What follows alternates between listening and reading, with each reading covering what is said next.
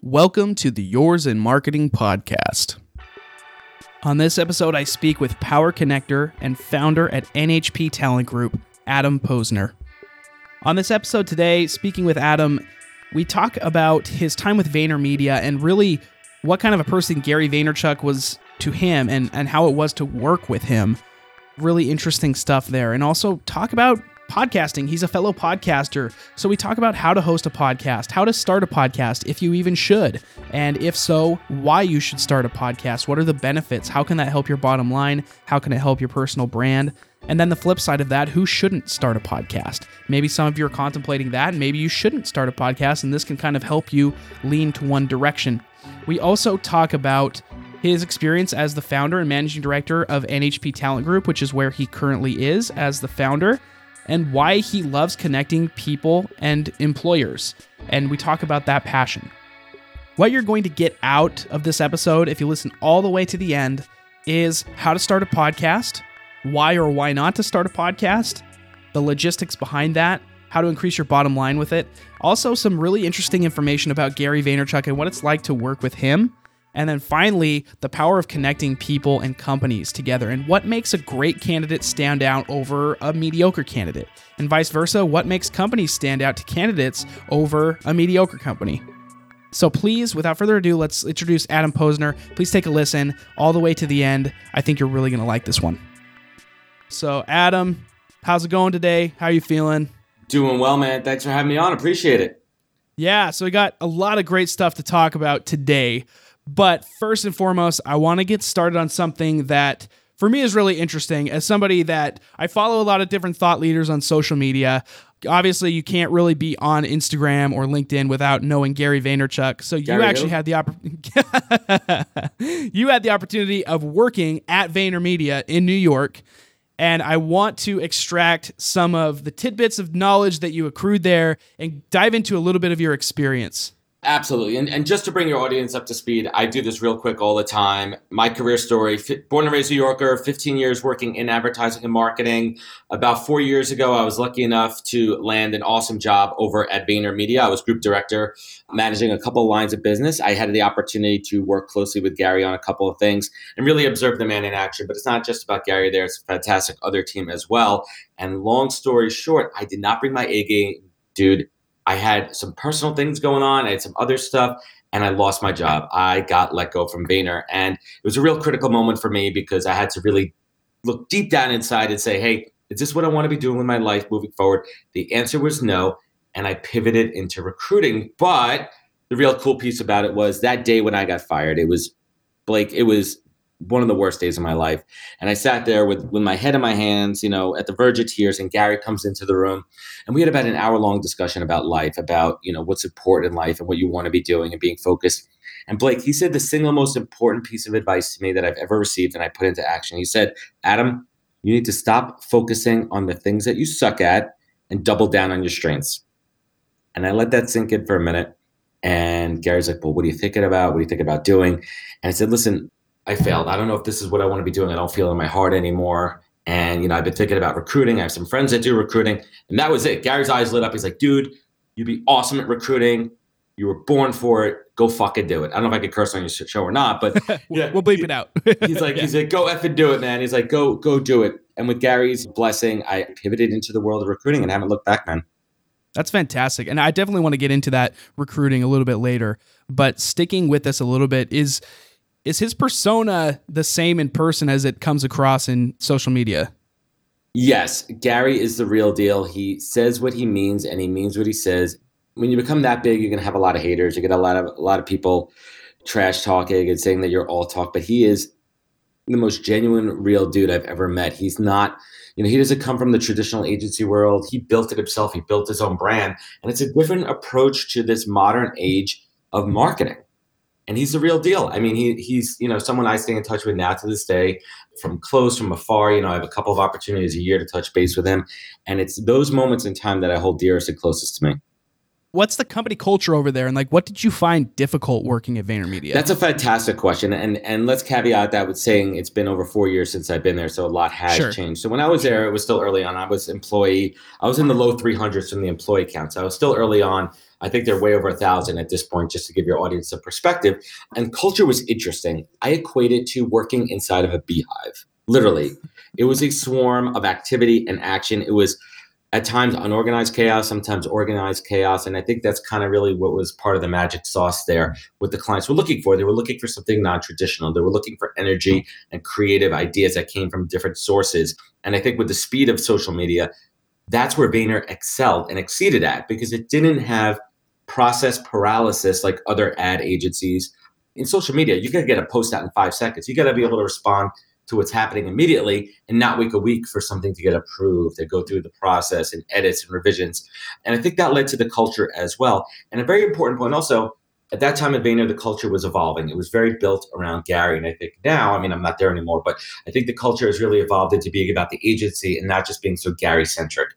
That's crucial. Obviously, as you scale, it can't be all about one person. That's going to fail no matter who you are.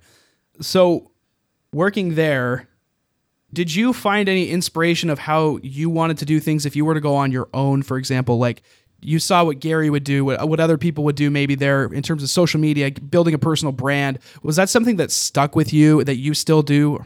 Spot on, Blake. Spot on, Blake. And we'll get to the personal branding in a minute, but everything that I'm doing now is predicated on my past experience being a social media digital marketing practitioner. I understand the technical side of building a brand. I understand the back end of it, how to drive the performance marketing piece, the SEO, how to build the video piece as well. But something else more importantly I learned is about delegating and finding the right resources. So for me, I'm a consultant. I do contingency and contract recruitment. So my time is valuable. There's a dollar amount on it. So for me, it's about finding resources for video production, for audio production, that I could spend a little bit of money here and then use my time to make more money in another client or another step. Let's transition into the podcast then, because that is a part of the 100%. Brand. So how'd you get started podcasting? How did you make that decision? Like, I need to start a podcast because here's the opportunity. What was that moment for you decided that? It was a couple of things. One, I needed to build my personal, and I think there's a blend between your personal brand and your professional brand. And I think there's a gray area. There's certain things that I keep off limits. I have a private Instagram, my private Facebook. I try not to mix the two. For me, as someone who understands business, it's about attention, it's about eyeballs, and it's about exposure. And for me, the goal of the podcast, as I call it, and it's kind of a play on my nickname. My name is Adam Posner. Back a while when I was growing up, some people mispronounce it as Posner, and it kind of was a play on words where some people would call me the Pos, and that was kind of the impetus for calling it the Poscast. A little bit of background there. The goal of the Poscast is really, I want to give back, and I want to give back all of my experience to two different audiences. One, to those in the job search. I've had a ton of jobs. I've been through a ton of interview processes, and now on the other side, I see how it works, and I could really give that full 360 approach. And on the flip side, I want to speak to potential clients. I want to showcase my expertise, my breadth, my network as well, who I'm reaching out to. And I think that's critical as well. But the ultimate goal of the podcast is really to tap into one of my core strengths, which is my tenacity. My tenacity has driven me through my career. My tenacity is what drives me in business. And that's something that I want to help other people harness. So the goal of the podcast is to really help people harness their inner tenacity to drive their career forward. At what point does tenacity become kind of detrimental, though? Like, there are two sides of one coin, right? Oh, 100%. Tenacity where it's like the drive to do whatever you need to do to get to where you want to be. But then there can also be that negative side of it. So could you speak that a little bit? Yeah, absolutely. And I think it comes down to putting the self-awareness governor in place, Blake. I think it's about understanding who you are, what your limits are, and more importantly, knowing your audience. Understanding who you're talking to and being able to temper that tenacity to a certain point where you're being, I call it my 3 Ps: polite, patient, persistence. And those are the 3 keys of my tenacity.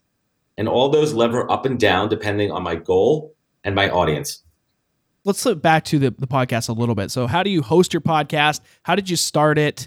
If somebody was listening to this right now and is like, wow, I think I want to start a podcast, I've been thinking about it for a while, how would you recommend going about hosting it and starting it up? I'll kind of throw it all in there. So it really started with, listening to a lot of podcasts. There's a few that I like, and there's a few where I listen to them and I'm like, well, they're either super entertaining. You take like a Joe Rogan or something, or you take like a Tim Ferriss or something, where there's a balance between entertaining and adding value. And that was ultimately my goal. As a born and raised New Yorker, I grew up listening to Howard Stern. And for me, there's 2 amazing things about Howard Stern. whether you love him or hate him, right? Number one, he is Sure. probably the best interviewer in the history of the world. There's no one better at interviewing people than Howard Stern, in my opinion. Second piece is that he's entertaining.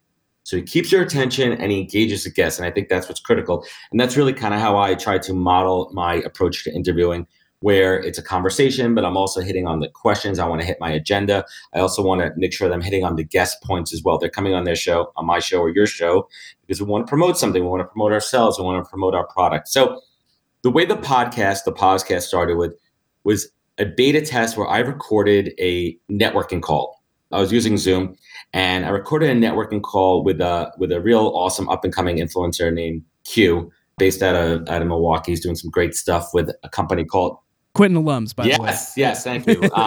Yeah. And we've connected a couple of times, and I'm like, dude, let's just freaking do it. Let's have our first ever. We talked on the computer a bunch, but I'm like, let's just record it and let's see what happens. And it was awesome, and I recorded it, and it kind of turned into an origin story back and forth. But then it started to evolve into talking shop, talking business. And I recorded it and I played it back, and I'm like, you know what? That's not bad. And I said, you know what? Screw it. Let's just do it. Let's just do the podcast. Let's just put this together. And I made that into episode 1, and it's pretty raw dog. And the first episode is just us having a chat. And then I started to do some outreach and some networking, saying, who do I want to have on my podcast? And what's the story I want to tell? So the idea is to bring in experts, hit that 30,000 foot view, to talk about cultural transformation, diversity, inclusion, the nuts and bolts of recruiting, all the way into bringing into recruiters, career coaches, to give that actionable, tangible advice. So I'm giving a 360. Now, as the podcast evolved, it went from me doing a little bit of prep, and I didn't love the way the first few episodes were going. I knew I could do better. So I engaged with a media coach, someone who was a good friend of mine, and I worked with her for a couple of sessions to really work on my format, my approach, my questioning. And then from episode 5 on to where we are now, complete game changer. The cadence, the speed, the preparation that I go into it. You know, I put together a well-produced beginning and end. I experimented with some video. And now it's at a point now where I'm booked till episode 25. Episode 8 dropped today. And I love it, but it's a lot of work, Blake. Yeah, definitely. I can attest to that. It's a lot of work. It's legwork. It's preparation. It's scheduling. Sometimes, for efficiency, I book 3 in a row, and all of a sudden I look at my calendar. I'm like, damn, I just blocked out my entire morning, and I can't get other work done. So I have to shift my priorities and my scheduling. Yeah, that could be tough. Now, in terms of actual, like when you're getting on, asking questions, interviewing people, what's a unique question you like to ask your guests? Yeah, and I'll ask you, man. Blake, I have 2 questions I ask. One, I'll ask you, Blake, what is your superpower? I'm not asking if you had a superpower. I don't, I'm sure you want to be invisible or fly, but Blake, what is your superpower? Yeah, for me, I think it's the ability to be positive even when everything else is crumbling down around me. So supreme optimism. Your superpower is supreme optimism, man. I love it. I would say so. What about you? Hold on. What? You're not getting off the hook here. No. What's your superpower? My superpower is I am a power connector. I see opportunities that other people do not or may not, and I connect the dots. And it could be 2 completely different things that you would never think, or 2 people you would never suspect that could have synergy. But for some reason, I have the optics and the foresight to say, you know what? These 2 people should connect, or this person should connect with that opportunity, or this biz dev opportunity, even though it's not for me. And I don't care sometimes if I make a single penny on something, because I really, truly believe in karma and doing the right thing all the time, because it'll come back to you in spades. And you mentioned you had another question, so yeah, and this one really hits home for me. When you're at your highest, when you're at your lowest, what do you look towards for gratitude? What do you look towards to pull you up? What is your North Star? It's really easy when you're at your highest to find gratitude, right? Right. That's not when it's as valuable. No, that's the easy one. Like when you're having like a real awful day, or just things in business aren't going well, or maybe something in your personal life or relationships isn't going right. Like, what do you look at to say, you know what, that North Star is always there. It's always in the same spot. It's always inspiring me and pulling me up and getting me to the right place, getting me even keeled, and getting Blake back up to that super optimistic superpower. What is that? I have a 14-month-old daughter, so that's an easy one. I can always think at the very worst, I'll go home and be able to put out some toys and play with her for a while. Yeah, man. But then, like that's obviously a huge one. And I think a lot of people will relate to that have families. It's the family is the number one. But then in terms of if I'm looking for a North Star in my career, it's all about, I just love the process of it all. And the fact that I get to do something that I believe provides value and that I like doing, even when it sucks sometimes, just because you're doing something that you're passionate about doesn't necessarily mean it's not going to suck sometimes, or even every day at some point. But the fact that I get to do it where so many people don't, even though I'm not a billionaire, even though it's not all figured out, the fact that I get to be in that process to me is a blessing, and I can always count on that. And it'll have its highs and it'll have its lows, but ultimately it'll even out. Yeah, absolutely. And mine mirrors yours as well. Again, for me, it's my family. I have a 7-year-old daughter. I have a 9-month-old son. And for me, it's always about them being that shining light. It's the reason I do everything. It's the impetus. It's the drive. And the professional side, for me, it's really about seeing how far I could go, what I could create. I love creating. And sometimes it's great. Sometimes it's awesome, like certain episodes of my podcast. Sometimes it's terrible. Sometimes it's putting out a piece of content that I think will resonate well. This is the worst when I have this idea in my head for like a LinkedIn post or some other Instagram thing. I'm like, oh, this is awesome. It's so creative. And then I put it out there and it gets like no love at all. And I'm not just being a like hound, right, but like I just see there's no love coming from it. I'm like, how come no one else finds this funny, right? And I think that's really what it's about. It's just a process for me. I completely agree with you, man. Yeah, ultimately, you just have to know where you're going, and sometimes things are going to hit, sometimes things are going to miss, but if you keep going in the same direction, it'll all even out in the end. Just keep testing. Absolutely. How has podcasting contributed to your own career and your own bottom line? Oh, man. I mean, I think it's about generating awareness. I forgot what the stat is. I think it's like 7,000 new podcasts a day. There's like almost 1 million out there right now. So it's tough because you need to generate the eyeballs. And for me, it's a balancing act because I want my podcast to appeal to a large audience, but I also want it to be the right audience. And that's why I feel focusing on the career journey applies to everybody. I think that everybody can relate to it. There's times when I have certain guests on that may get a little technical. We may get a little narrow. We may talk shop a little bit, but that's going to appeal to some of the recruiters and talent pros that are in my audience. And sometimes I'm going to talk a little bit broader. I'm going to talk about the mental health while you're in your job search, things that can apply to everybody, or giving people best practices on networking and best practices, really tactical on LinkedIn, how to connect, how to, engage with recruiters, the right way. But the podcast brings awareness. The podcast brings eyeballs, it brings attention, and it brings a feedback loop that's really important as well. I think we're at a point now, it was like this with video a while back. It's still like this with video, but we're kind of at a point now where business owners especially, they're all saying, well, everybody else has a podcast. I better get a podcast, better start doing it. And so who should not have a podcast? If you do not have any value to add, do not start a podcast. If you want to talk just to hear the sound of your own voice and vanity, do not start a podcast. But if you have value to bring, if you have a message to share, if you have good to bring to the world to help people, and you have the time and the resources, start a podcast. So for the person that wants to start their podcast, though, you host your podcast on Anchor. Is that right? Right. Do you feel like that's a viable platform going forward for business owners that want to start a podcast? Or would you have done things differently? I don't know. I'm experimenting. I mean, I'm only live, a little under 10 episodes right now. So I'm experimenting with it. I have no problem with Anchor. I think the analytics are good. I am always open to testing. And for me, it's one of those things where if it ain't broke, don't fix it. Right? Yeah. And there's nothing wrong with it. It works well for me. I'm able to distribute my podcast. It's been a clean platform. I am playing around with some other ones with different quality of sound. We're talking about Squadcast here now. I don't think it's hard to transition platforms, but I think if something's rolling for you and you have a good thing going, I mean, listen, I experimented with video. I record the video so I have it. And it turned out that from a view standpoint or a download standpoint, less than 5% of total engagement on my podcast was coming from video. So I decided a few episodes back to say, you know what? I'm going to record the video, but I'm not going to put in the time or money to produce it. And that's enabled me to scale where I could record more episodes in a day because I'm putting less time towards the production and focusing on the sound. That's something that has been huge for me. I've done podcasting even before this podcast where I've tried to do video and add other things and be on every single social media platform. And the one thing that I notice is that you can technically do all that, but in order to actually commit to doing a podcast long term, you have to make sure that it is pretty low barrier, low friction for yourself from the get-go. If I just decide I'm going to go all in, I'm going to do like a 99% invisible type podcast where every single week it's this massive story that takes so much research and it's got all these different elements. If I'm going to do that, it better be my full-time job. And be getting paid for it.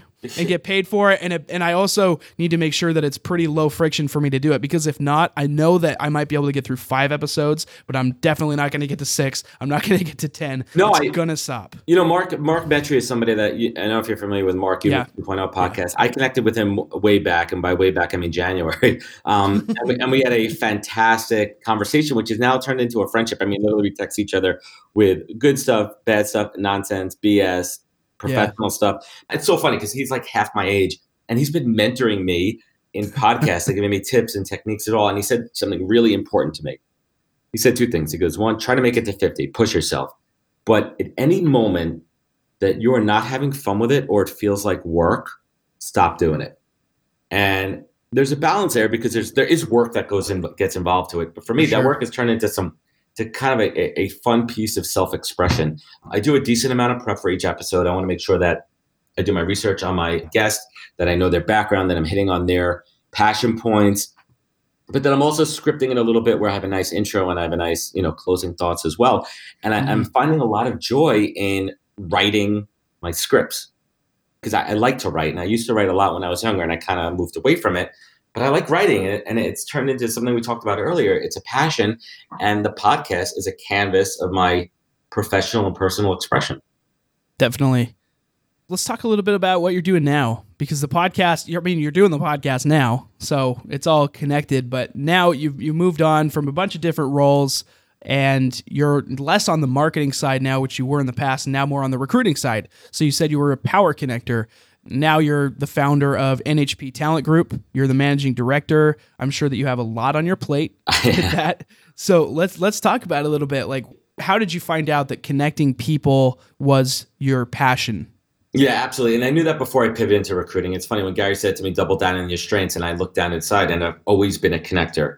I've always, before I pivoted into recruiting, it was about even doing biz dev on the professional side, finding those opportunities, utilizing my network. And that's why recruiting was a logical progression for me. Now, the thing was, Blake, when I pivoted into recruiting at 35 years old, I was starting a new career from day one, like a rookie.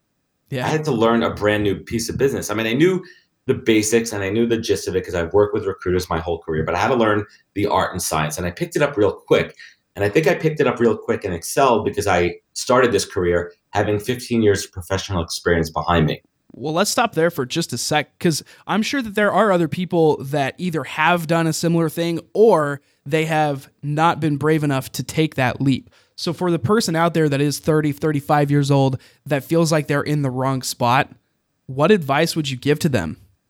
You only live one life, and you shouldn't be stuck doing something that you don't feel is right in your gut. Now, there are times when we, depending on our socioeconomic status or where we are in life, that there's certain times when we have to do jobs that we don't want to do because we have to put food on the table. But when you have a choice, and even then, if you're not happy with what you're doing, you live once, screw that, right? Like, try to find something that you're passionate about, but something that you could deliver on. Now, I'm not saying like, oh my God, I've been driving this bus for 20 years and now I want to be an astronaut. We're not talking about extreme career pivots. We're talking about logical pivots where you could parlay your skills and experience into that next move. And I think that's really the critical part, because if you're not, then you're not setting yourself up for success. Now, you hear those one-off fantasy stories about somebody who was doing X, Y, and Z for a number of years, and all of a sudden at age 40, they want to become a doctor and they went to medical school. I'm not talking about that. It has to be realistic and it has to be actionable, but you also have to be prepared to take a hit for the short term. I went from making a very decent, 6-figure salary working in advertising and marketing to going into recruiting, where the first couple of years I was making a third of what I was making. I live in Long Island. It's expensive. The highest taxes in the country, 2 kids, house, mortgage, all that kind of stuff. And I dipped hard into my savings. I basically depleted it, but I took a gamble on myself knowing that this is what I was going to be good at. Now, fast forward 4 years, I've never been in a better financial place. I've never made more money. I have a successful business. I have a couple of employees working for me. And it's just about betting on yourself, man. Betting on your strengths. Bet on you. There are kind of two ways of doing this. You can do a side hustle while you're still fully employed, or you could just drop it all, take the gamble. Which camp do you fall in more? Oof, yeah. I mean, I went all in. I put my chips all in. For me, it wasn't a side hustle. Now, the thing about recruiting is, without getting too technical into it, there are side hustle pieces in recruiting. If you know what you're doing and you associate yourself with the right people. I mean, I do split deals all the time. I mean, I work with people who have other jobs in recruiting that are able to capitalize on their own network. They do it after hours. They do it on the weekends. And they've turned their professional into a side hustle as well. And a side hustle also gives you the opportunity to test into something where you're not quitting your day job and you could try something. Side hustles are huge. I fully recommend them. For me, that just wasn't an option. It was an all in for me. I'm either all in or nothing. Let's also talk about this. You mentioned your passion really is connecting people. You talked a little bit about how you found that out, that you've kind of always known it was there, and that at a certain point you just kind of knew, oh, now is the time that I can actually act upon it and do something with it. But for the person that may say, I know that I like a lot of different things, but I don't know if any of it pertains to what I actually could do for a job, because we mentioned being realistic as well. For example, if you want to be a professional snowboarder, but you're 30 years old, maybe don't be a professional snowboarder. Maybe have a snowboard shop. It's connected, but it's feasible. So like maybe sell snowboard apparel online, open up an e-retail store. Yeah. Right? So, but how, for the person that doesn't even have a clue how they could actually parlay that into a business, what advice would you have for that person? Yeah, it's all about, gauging the feasibility of it. And it's about beta testing into it. And you really need to think about, to your point, the snowboarding is a great analogy. If you're passionate about something, try to do some research and find out where those white spaces are. Like, is there a need for customized snowboards in your area? Is there a need for, maybe if you're into snowboarding, maybe it's like a mobile snowboard tuning where you drive to people's houses or at the mountain and you have a van. Like, think about where those opportunities are. Try not to do the same thing that everyone else is. Otherwise, you're swimming in the same pond with the same fishes. Now let's talk a little bit about NHP, because that's your baby. That's what you're doing right now. It literally is my baby. So real quick story on that. NHP, when I was naming my company, I was thinking about all these like extreme recruiting, like, Starship, all these names that could come into a recruiting practice. And I was struggling with it. I really was. And it was hard for me, for someone that came from branding and marketing, that I couldn't think of a name. And my wife goes to me, she goes, what is your North Star? And this was before my son was born. I said, well, my daughter, Nina, and Nina's initials are NHP, Nina Harrison Posner. And that was it. So that way, every time, I look to my company, every time I tell my story, I know what I'm doing it for. I'm doing it for her. And that was a no-brainer. And it was magic, man. That's fantastic.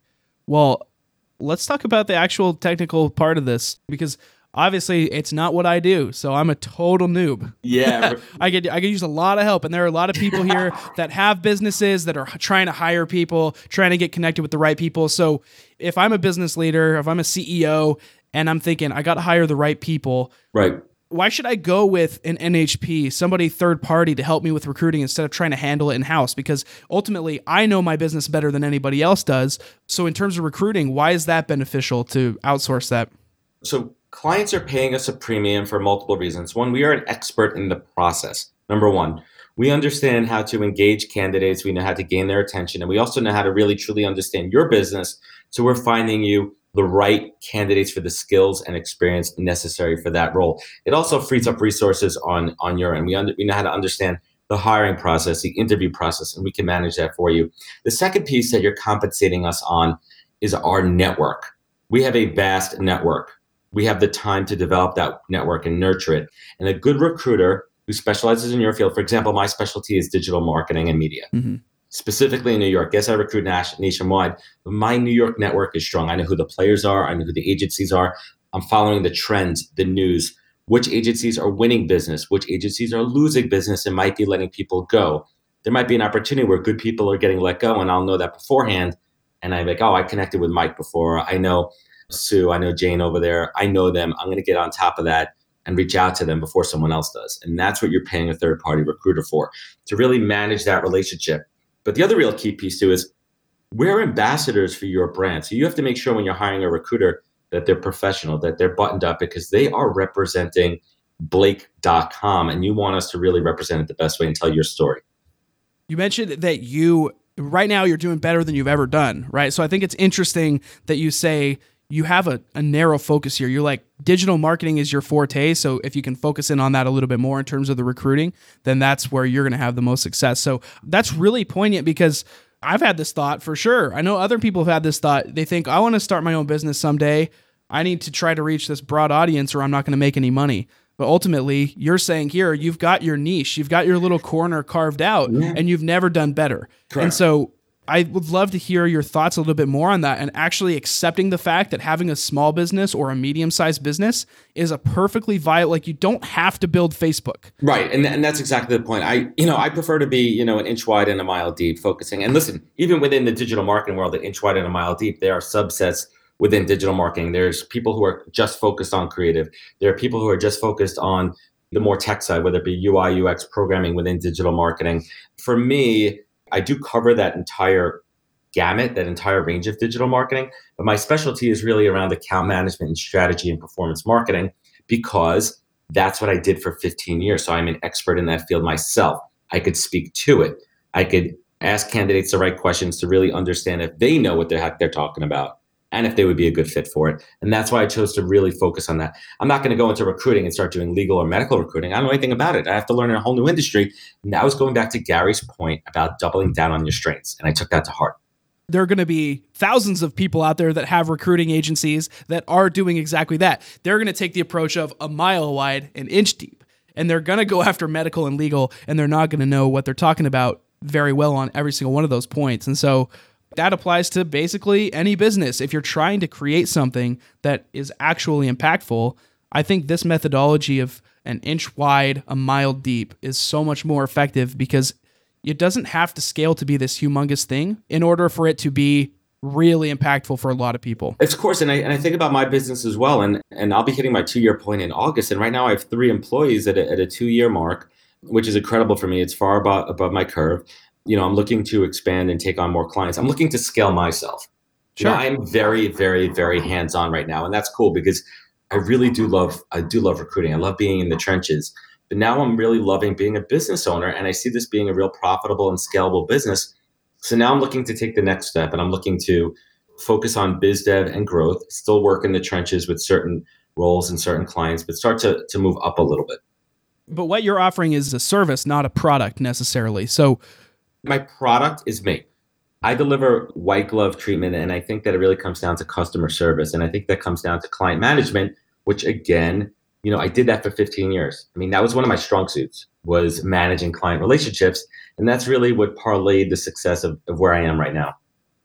In terms of scaling a services company or a product in which it's based on the value that people bring as opposed to an e-commerce site, how do you go about doing that the right way? Because it's tough to scale services. 100%. And it comes down to reputation. And I found an interesting challenge where I'm putting people into place at companies and they represent me. They represent my business. And I've never had that before. I mean, I've always been personally responsible for my success.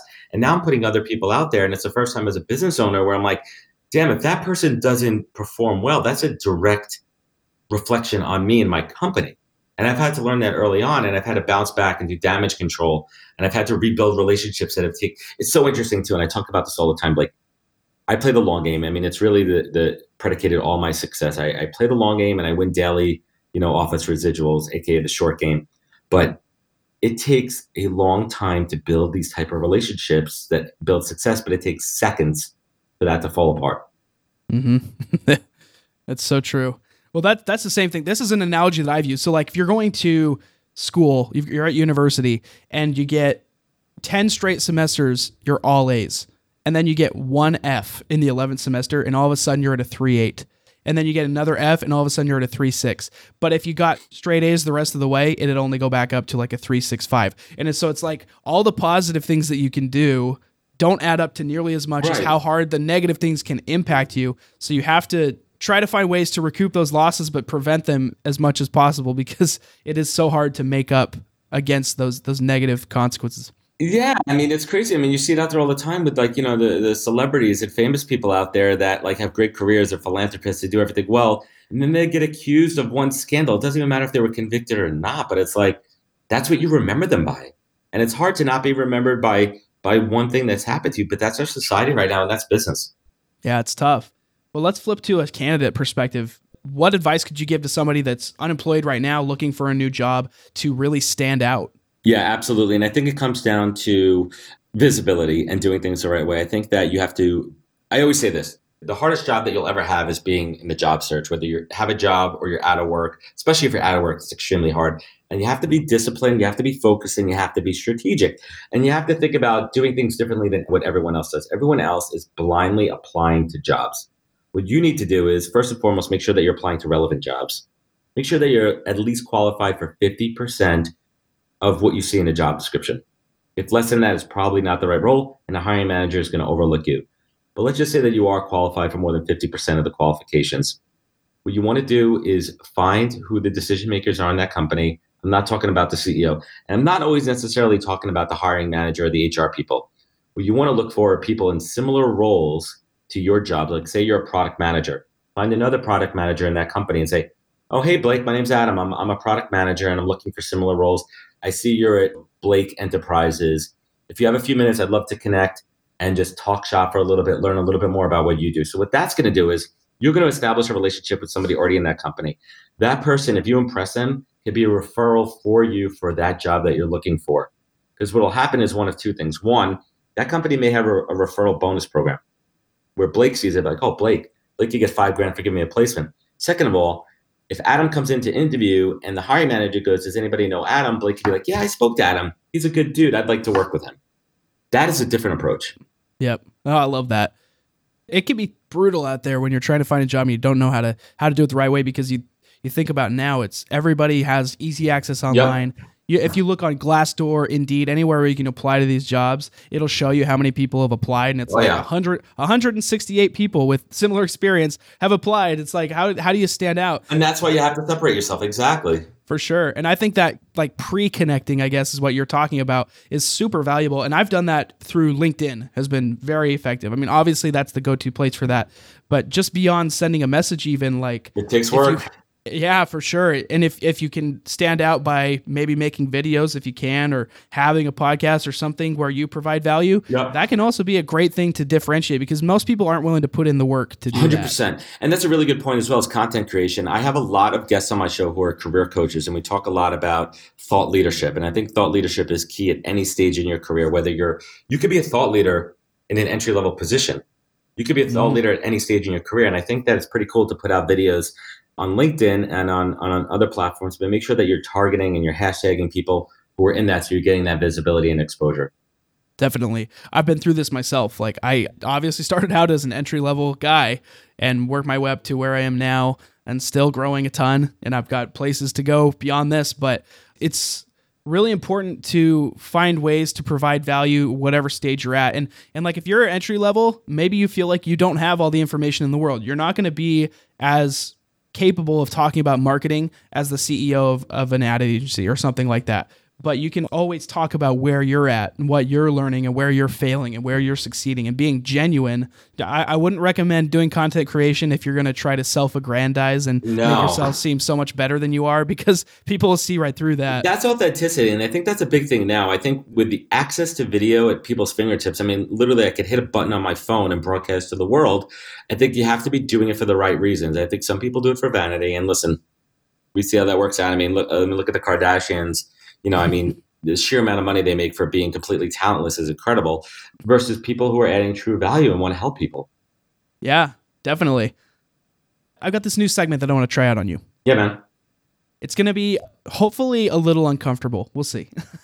And I urge people, be comfortable being uncomfortable, man. Get out of your comfort zone. Here's how we're going to do this. I'm going to ask you some slightly deeper questions. Some of them will be easier than others for you, but you only have one sentence to complete your thought. Feel free to take your time. Would love to get one sentence, only one. So first off, let's start with this. What is one of your non-negotiable values? Sacrificing family.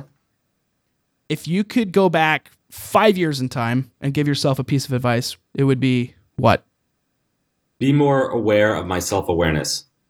Can you elaborate on that? I'll give you more than one sentence. Yeah, I think it's about taking a moment to really recognize who you are and try not to be something else.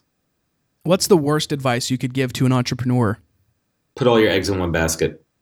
All right, so you're in the business of connecting talented companies with talented people. Let's talk a little bit more about what most separates a talented candidate from a mediocre candidate.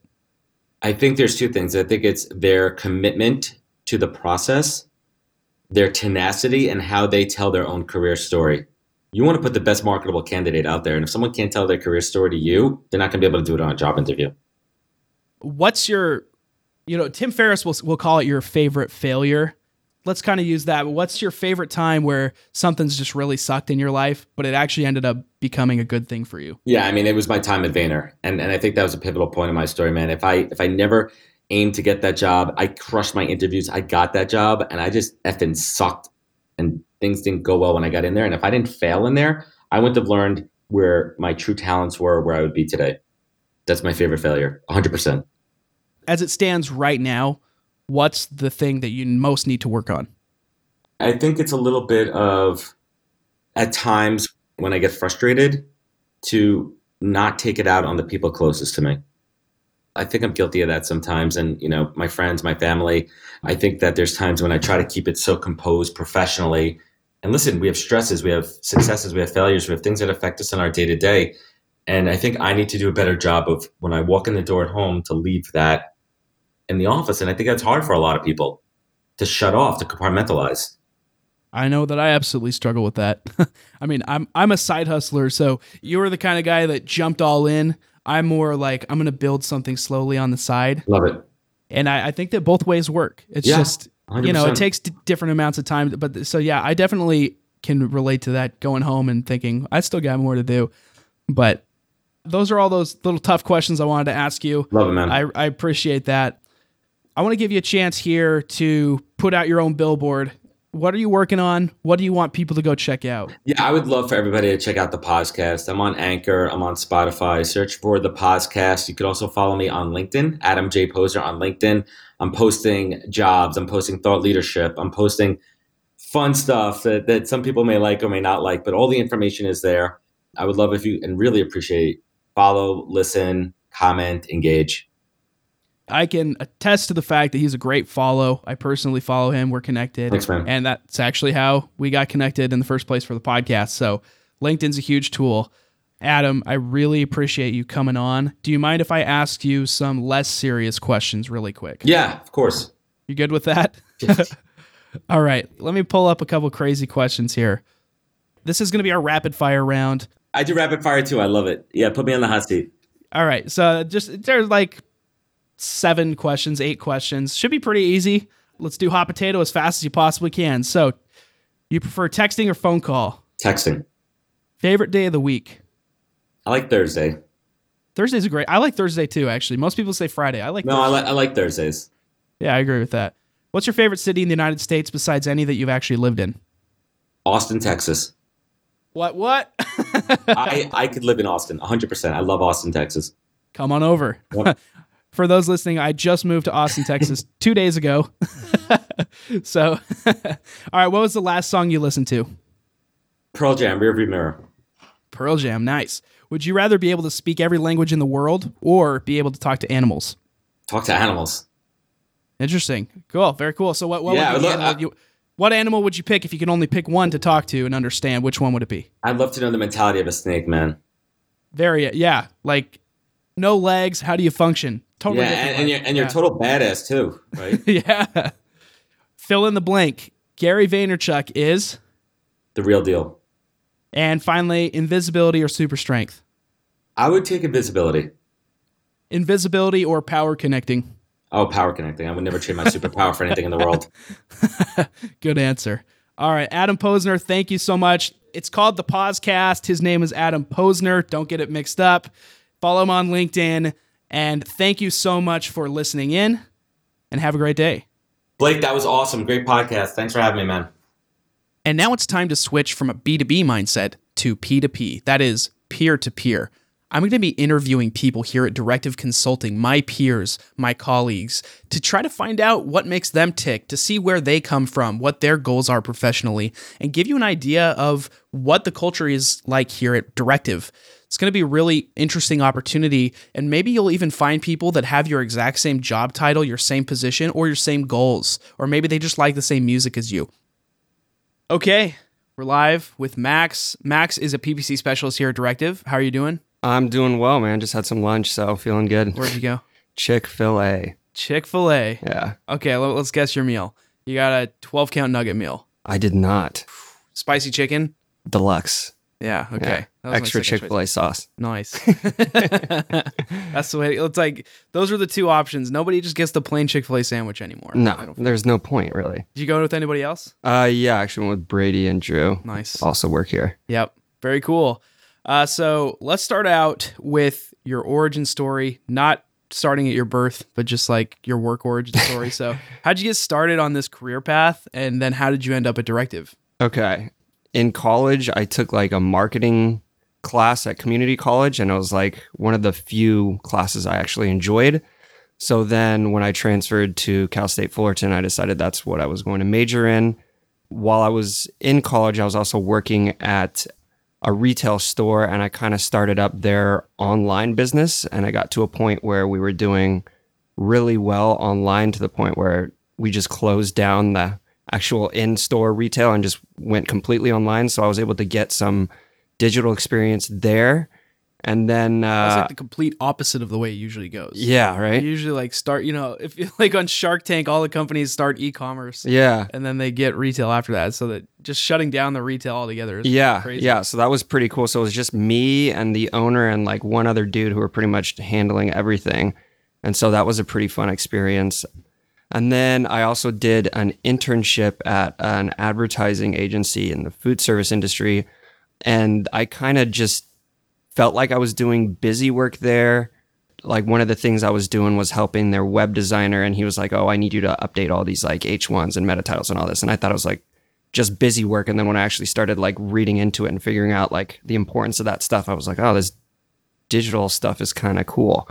So I kind of did my own research, decided that AdWords was something that I was pretty or Google Ads, now formerly known as AdWords. I thought that was a pretty cool thing, and I saw that there was probably going to continue to be a strong demand for it. So I went ahead and got certified. So then I started looking for jobs who were looking for paid specialists. And that was how long ago? That was last February. Okay. So you've been with Directive a little bit over a year now. Yes, sir. Very nice. Yeah. Cool. Are you more the type of person like one day you want to own your own thing, or do you like having the structure of a bigger company to fall under and then get creative within that structure? Yeah, I kind of like the structure here. Yeah, I don't know if I'd like to own and do my own thing. I think there's stresses and pressures there that I just okay with not having. Yeah. But yeah, I like being part of the team here for sure. So what's your favorite part about Directive? I would say, probably get this every answer, but the people. Yeah. Does that sound about right? Yeah. Yeah. I was super nervous like when I first started here because everyone just seemed incredibly like smart and busy all the time. And once you get to know them, it's like everyone is super smart and busy, but they're super helpful. And like I've made a lot of really good friends working here, a lot of driven people. And those are the kind of people I like surrounding myself with. So let's fast forward a little bit and talk about, so right now you're a Directive, you're in this PPC stuff right now, you're liking it, but at the end of your career, what's the perfect scenario for you? Where do you want to be? What is your dream job? What do you want your retirement to look like? So I'm super into music, like playing guitar a lot. So I guess my dream job would be like head of marketing at Fender. I think that would be pretty cool. That's something that I'm really passionate about, so I feel like I'd be pretty good at it as well. I think that would be a fun space to work in. That's awesome. So have you ever worked with like music clients before? Never. No, and not too many music clients in the B2B space. Yeah, sure. Yeah. That's a tough one to find. Yeah. No, that's awesome. So if I were to go around and take a poll of all of your coworkers, the people that know you the best here at Directive, this is not your opinion. This is what they would say. Yeah. What do you think they would say is your spirit animal? I'm not going to lie. I don't even know what my own spirit animal is. I'm going to go with some sort of bird. And I'm only saying that because I've had some pretty intense arguments here with people about I personally think birds are hilarious and funny, and I would like to possibly own a talking bird as a pet one day. They get a lot of flack around here. Not too many people, a lot of dislike towards birds. So I feel like it's a sarcastic choice for them to assign me the bird spirit animal, but I feel like that's probably what. Are we talking a chicken, a turkey? No, those are garbage birds. I'm talking like Falcon? that's what I would like, yes. Yeah, okay. Yeah. So I would have pegged you for like an otter. I could go with otter. I feel like you're funny and you're crafty. So it's like, I can see otter. Okay. I appreciate that. It's much cooler than a bird, I'm not going to lie. Well, so you don't have any opinion on what you think it would be? Is it okay if I just steal your otter answer? That's fine. Go for it. Yeah, I like otter. I'm pretty loose around the office. There can be stressful days around here. People are always grinding, so I try and keep it loose and make people laugh. But also, yeah, do good at my job and be crafty. And there are a lot of people that listen that are kind of in the same spots. Like, what advice would you give them if you're going through something that's really stressful, but you're the kind of person that tends to want to calm things down, keep it a little lighter? What's your advice in those stressful moments to be productive, but also just like lighten the tone? Talk to someone.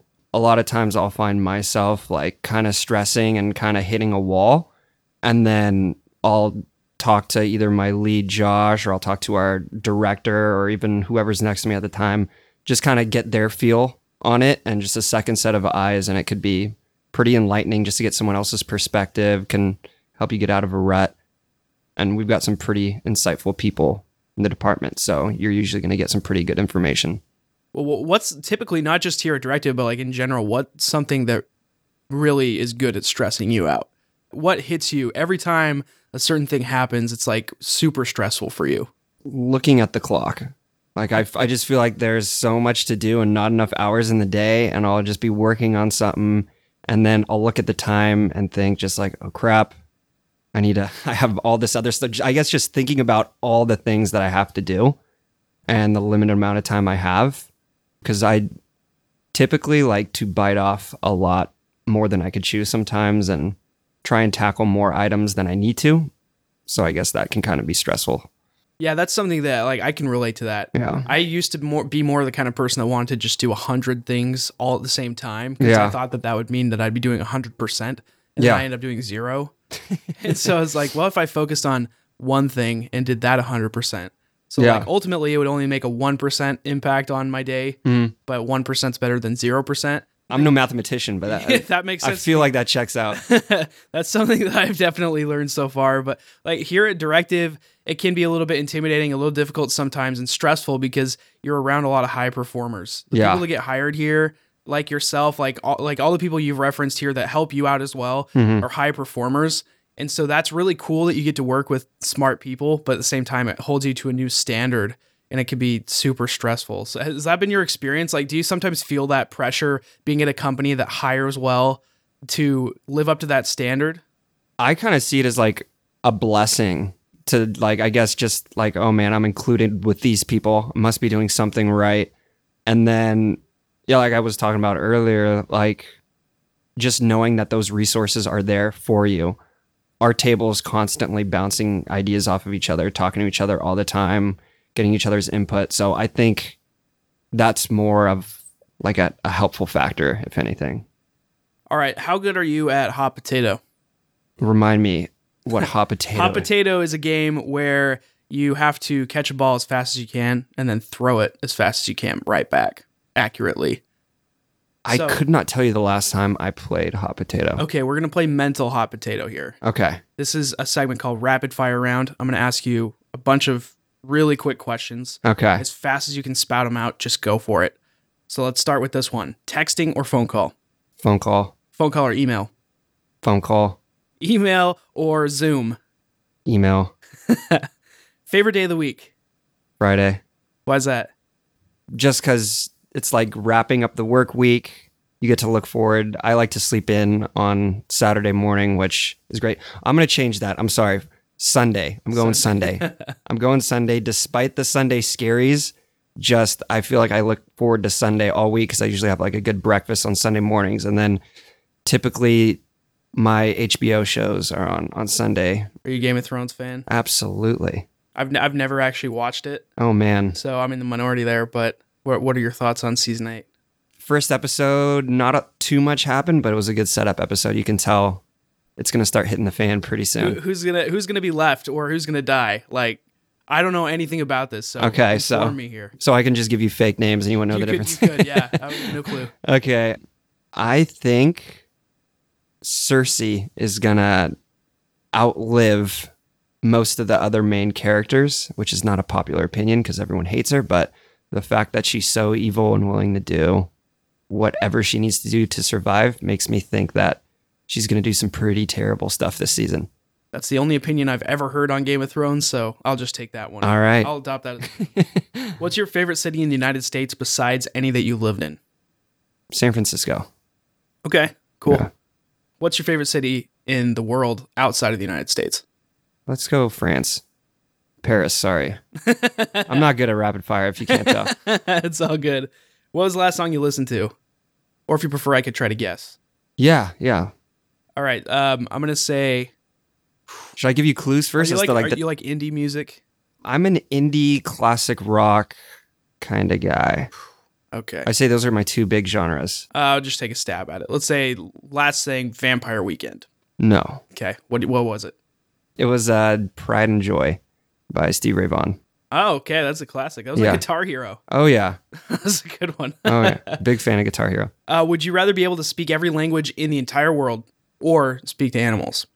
Animals. What animal would you be most interested to talk to? My dog, for sure. I feel like he knows me the best out of anyone. I've spent the most time with him. I'd like to get his thoughts. Aren't you scared, though, that if he could really talk, he would actually tell you all the things he doesn't like about you?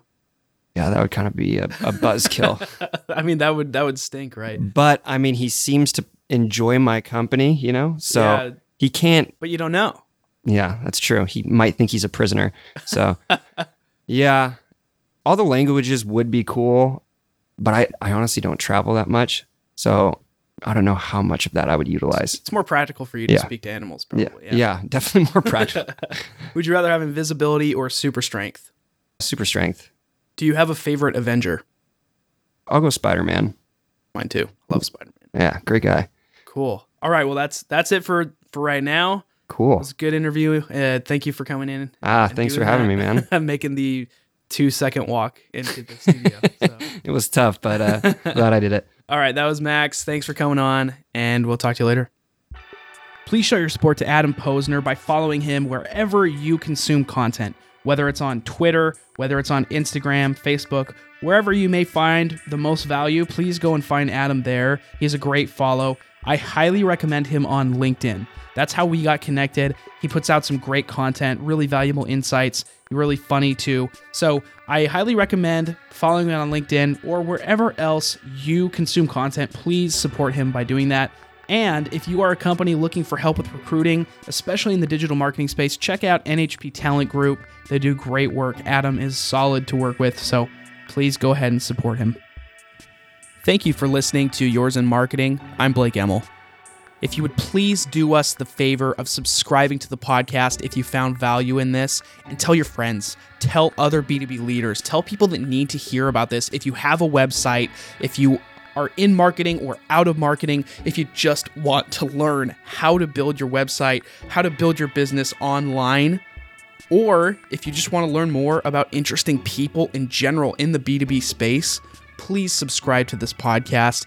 You definitely will get your money's worth because it's free.